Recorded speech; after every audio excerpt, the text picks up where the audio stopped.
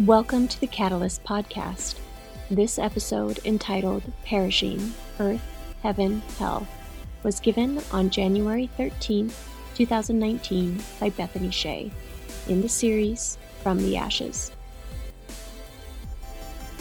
So we have been in John 3:16 since the fall, and we are still in it, and we are going to go through it at a snail's pace still.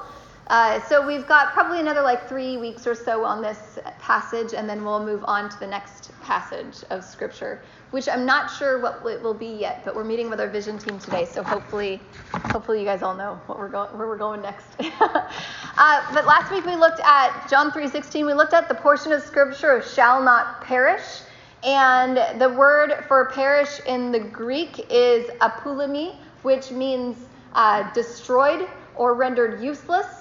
And oftentimes in that verse, that if you believe in Jesus, you will not perish but have eternal life. Oftentimes there's this common narrative that many of us have grown up with that says that you live your life here on earth as good as you possibly can, and then you'll end up and you'll stand before God's judgment, and God will evaluate your life if you believed in Jesus or not, and then you'll be sent to one of two places, heaven or hell. But when we look throughout the Bible, when we look throughout the Scriptures, we never see heaven and hell connected together. They're never put in the same passage. What we see is that the counterpart to heaven is not hell, it's earth. And so again and again we read about heaven and earth being together throughout the book of Genesis, especially in those first 2 to 3 chapters of Genesis. So the first verse is God created the heavens and the earth. And then in chapter 2, we read again that God created the heavens and the earth. And it says it 3 times that God created the heavens and the earth, heavens and the earth, heavens and the earth. Why is it 3 times? Do y'all remember? What does the 3 represent? It signifies importance. It signifies to remember, to pay attention. There was no Helvetica font in this. There was no Times New Roman or bold print to help you know that, this is really important. I got to pay attention. If we needed to pay attention to something in the Scripture, the Hebrew and the Greek people had a number, and the number was 3. The 3 represented a sense of completion or wholeness. And so if a word is written 3 times, it's saying, this is important for you to remember. Pay attention. And so we see that heaven and earth are joined together. So to understand what it means when Jesus says, shall not perish, we have to understand what it looks like to not perish from the standpoint of creation. If God created heaven and earth, and those who believe in Jesus will not perish, we have to get to that space of creating. So turn me to 2 Corinthians in the Bible. 2 Corinthians chapter 5. It's in the New Testament, after 1 Corinthians, right after Romans.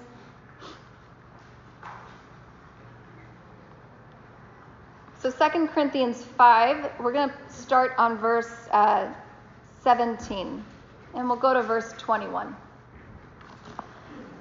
So Paul is writing to the church in Corinth. This is a letter he wrote to them, and he says, therefore, if anyone is in Christ, the new creation has come. The old has gone, the new is here.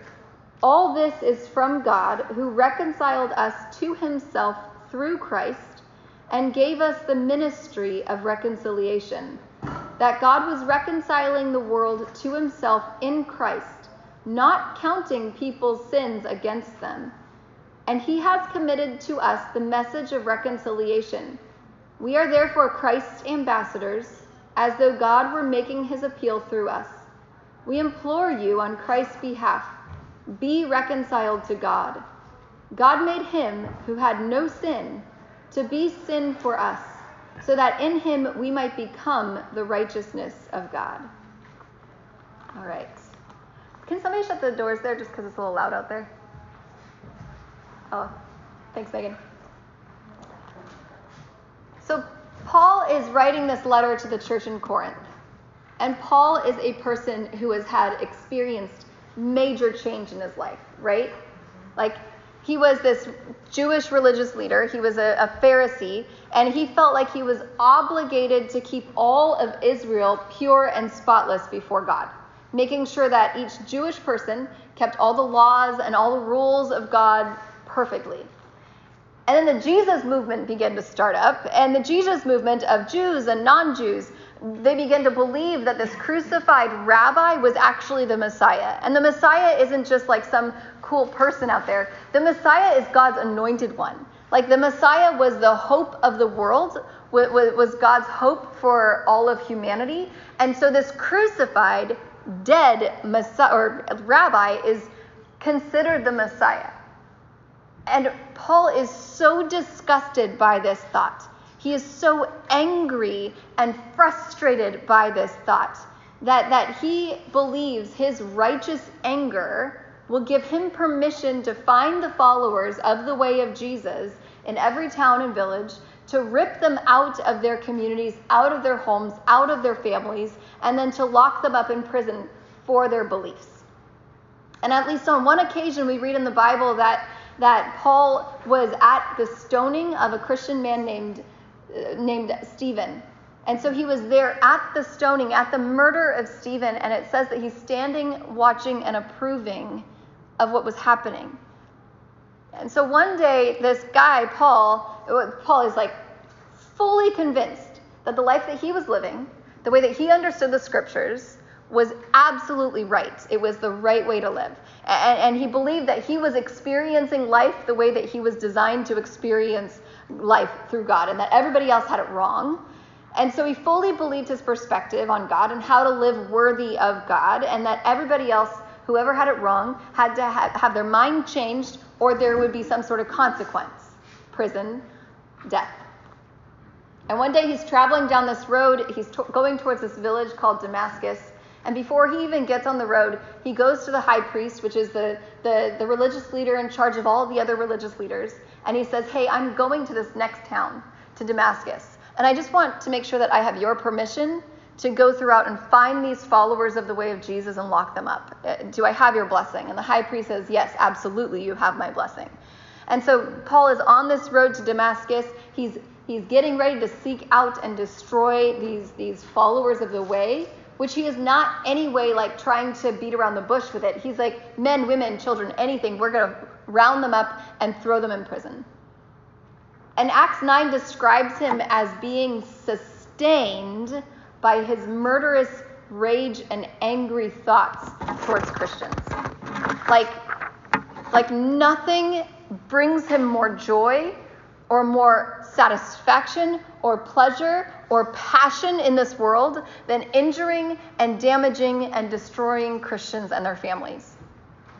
And while he's walking down this road, fantasizing about like tapping on windows, "I'm coming to get you," or knocking down doors, or discovering different house churches where they might be and ripping them apart, he encounters this bright light, and it blinds him, and he falls down because it's so disturbing and disrupting on his way. And this voice comes about that only he can hear. It says that only he can hear this voice. And this voice calls him by name, and the voice introduces himself as Jesus, and then asks Paul why he's persecuting him, as if the Christians Paul hurts and kills is just the same as killing and hurting Christ himself. And then from that moment on, Paul is absolutely changed. He is no longer who he once was. Nothing about him is the same because he encountered Jesus, and then he keeps encountering Jesus because the Holy Spirit of Jesus lives within him. And it's this constant, forever encounter. It says in 2 Corinthians, it says, "Therefore, if anyone is in Christ, the new creation has come, the old is gone, the new is here." Turn with me to Genesis 1:1. Please. I think most of us know this one as well.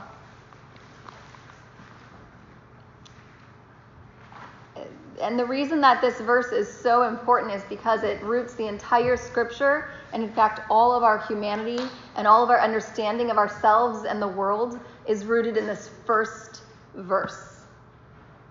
In the beginning, God created the heavens and the earth. God has such a vested interest in God's creation. Okay, now go down to verse 27, please. It says here, so God created mankind in his own image.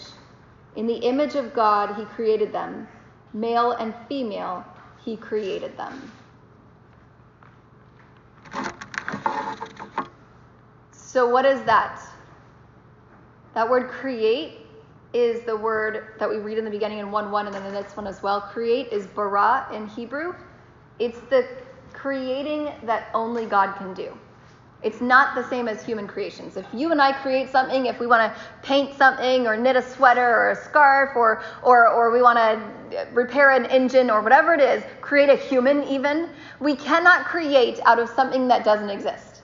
We create out of what already exists. We don't create out of nothing. And this word bara is God creating something of significance out of nothing.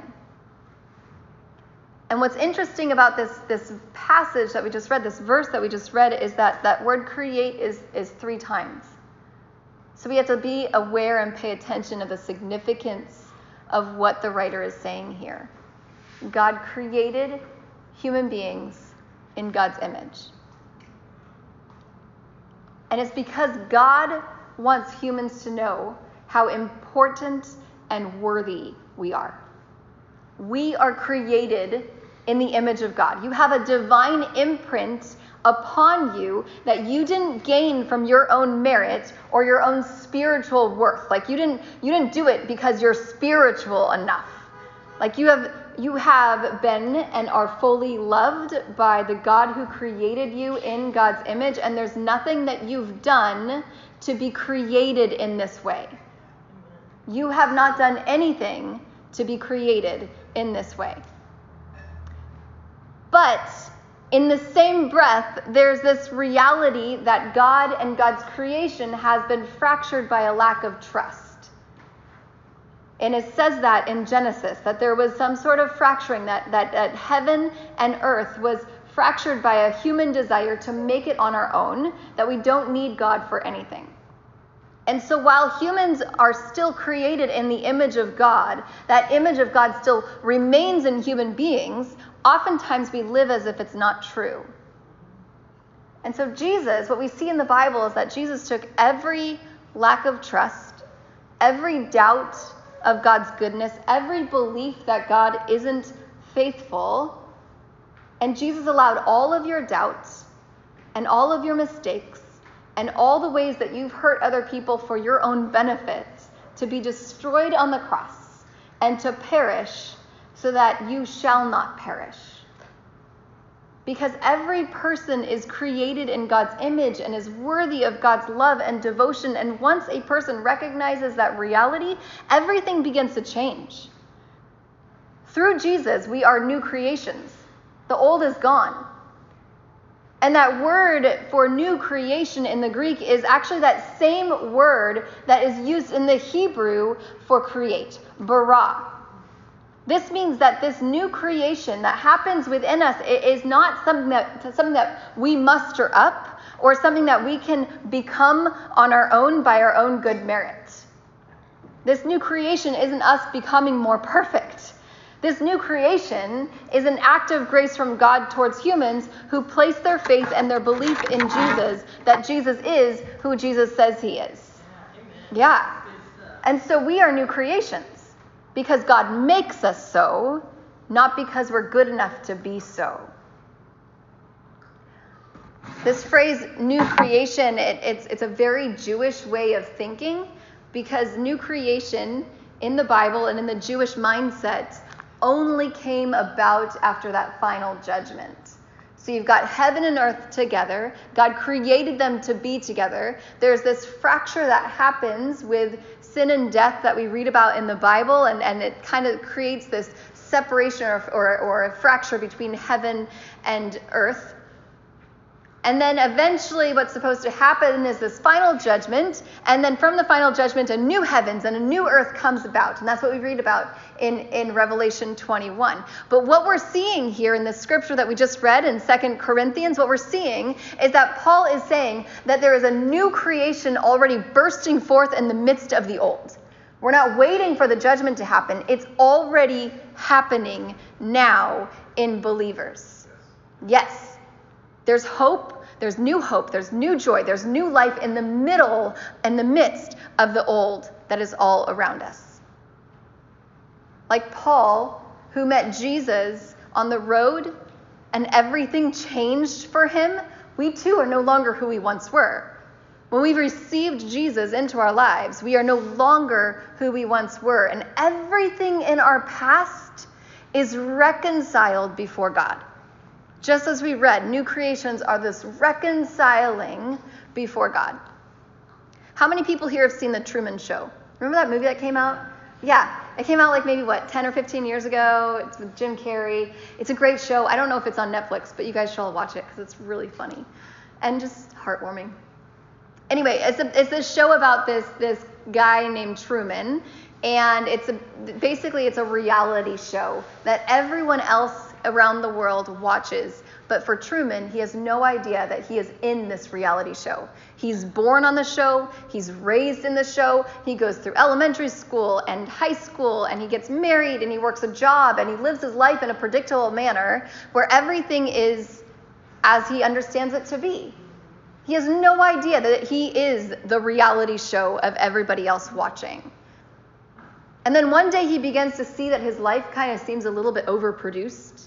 Like, wow, this is, maybe I'm not living a life that's actual reality. Like he's starting to cue in and see that things aren't quite as he always thought they were.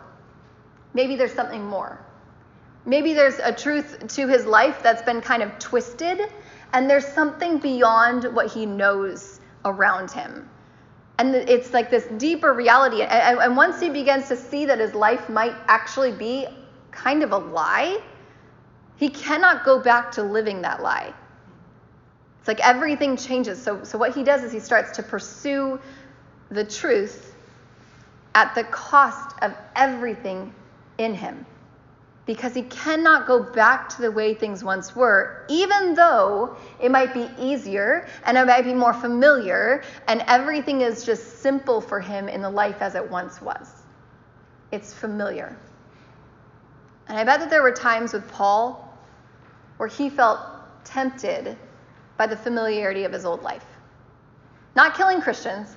He liked his Christians. He wasn't going to go back and be like, oh man, you guys aren't quite Christian enough, so you shouldn't be here anymore. He didn't want to do that. I'm sure that would never cross his mind, but being admired, being valued for his skills, for the things he brought to the table of this good religious way of living. Paul's life after Christ wasn't easy. I mean, he was continually rejected and disdained. People didn't trust him very well. Even Jesus' disciples didn't trust him oftentimes. He was beaten and imprisoned. He was almost killed multiple times. And Paul says in the book of Philippians, he's writing to this church in Philippi, and he writes about his old life. And he writes about the ease and the comfort of his old life, and about how well he was paid attention to and how he was admired by this old, easy, familiar, comfortable life he once lived before Christ. And then he writes that he counts that old life as garbage compared to just knowing Jesus. Simply to knowing Jesus, the familiarity, the comfortability, everything he once knew was garbage. And the word that he uses, that Greek word that he uses for garbage, is our swear word for crap, which is kind of a swear word in and of itself, but not really. But it's like the weight of what he considered his life before Jesus is just the worst of the worst. And I mean, think of your life before you knew Jesus. Before knowing how fully loved you are by God because of Jesus. Yeah, I've got some doubts. I've got some uncertainty. I've got some questions. There are times when I wonder and I read and I'm like, well, I don't know. Does this make sense?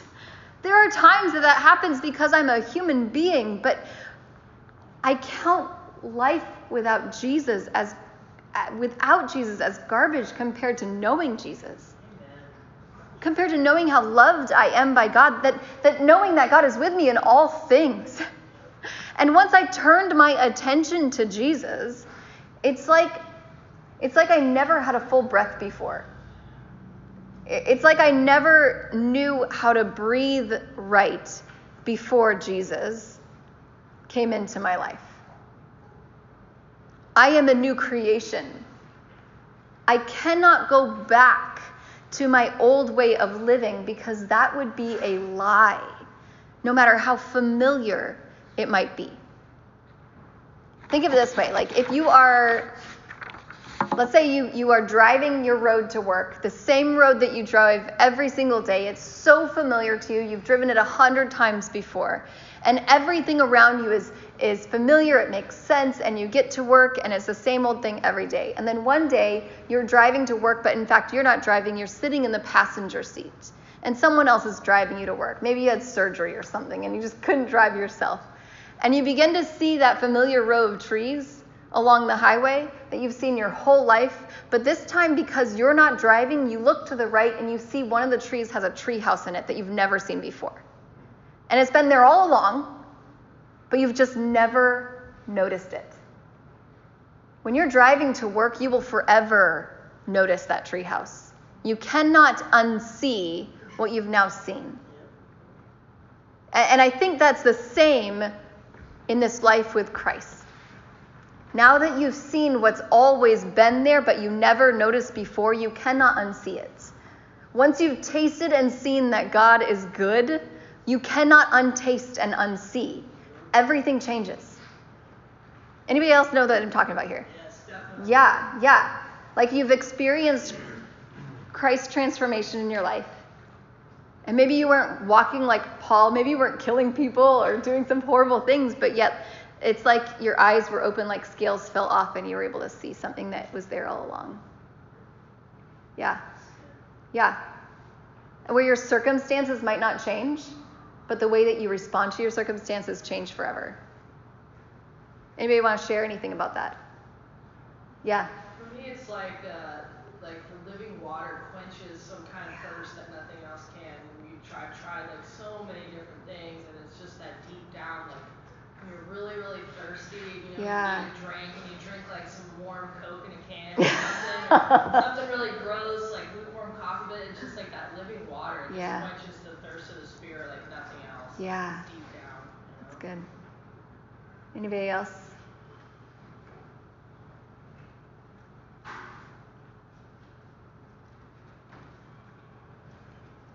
I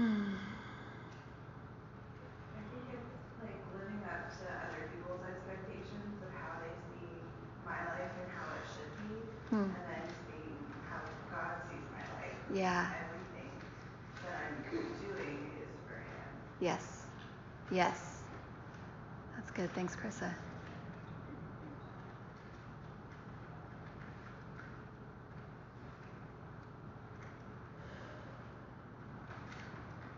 So then we have to ask the question, what does it look like to live as new creations?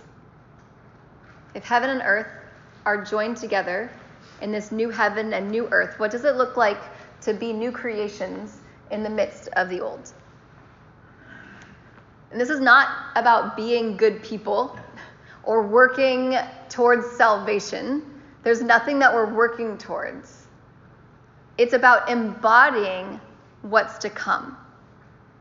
If there's a new heaven and a new earth that is to come, and we are currently living as new creations in the midst of the old, what does it look like to embody this newness that God is calling us to do and live in this world? So we look at, in the book of Revelation, we look at what this new heaven and new earth will look like. It looks like all tongues, tribes coming together in one voice and one unison, worshiping God.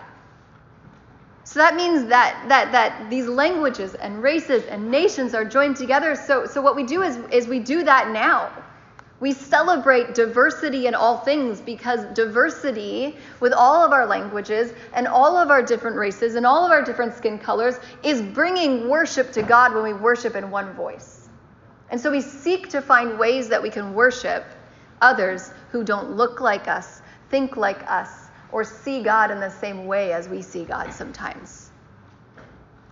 There's in heaven, what you see is this unification of male and females working together in unity and blessing each other and blessing each other's leadership. You see this there, so we practice that now.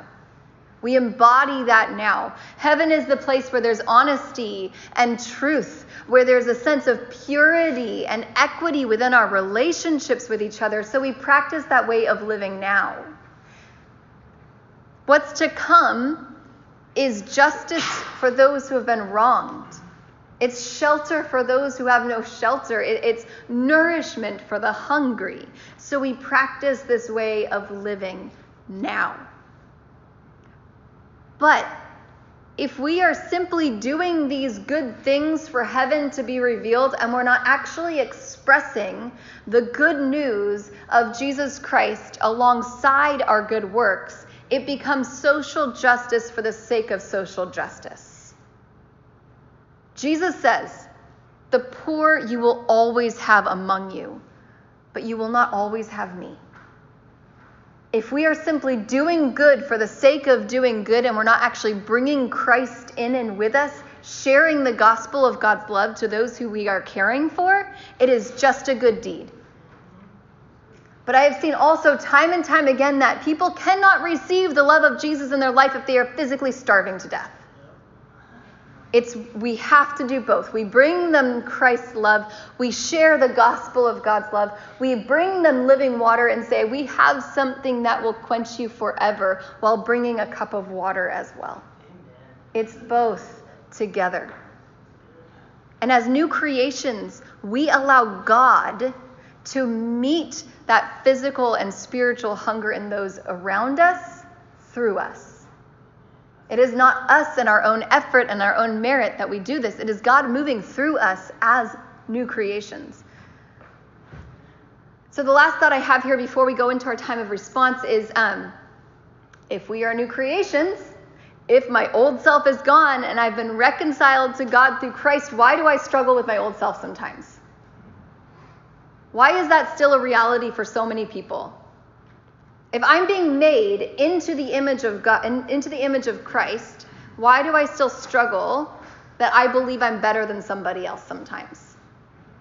Why do I desire, or people desire, or other Christians desire that different life or a different partner, or believing that this career will make me feel like a more whole and complete person? If I just get to that space, I'll finally be happy in life. Why do we find ourselves overspending or wasting our resources or weighed down with resentment towards that person who stabbed us in the back? Why don't I always act, live, and talk like the new creation that I am? Turn me to Ephesians. Ephesians 4:22. We'll be there for just this last portion here. Thanks for sticking with me. Anything coming up so far before we get to Ephesians? This Ephesian passage shows us that there's a continual renovation of our hearts through God's work in our lives, but it is this continual renovation. It says here in verse 22, "You were taught with regard to your former way of life to put off your old self, which is being corrupted by its deceitful desires, to be made new in the attitude of your minds, and to put on the new self, created to be like God in true righteousness and holiness. Therefore, each of you must put off falsehood and speak truthfully to your neighbor, for we are all members of one body. In your anger, do not sin.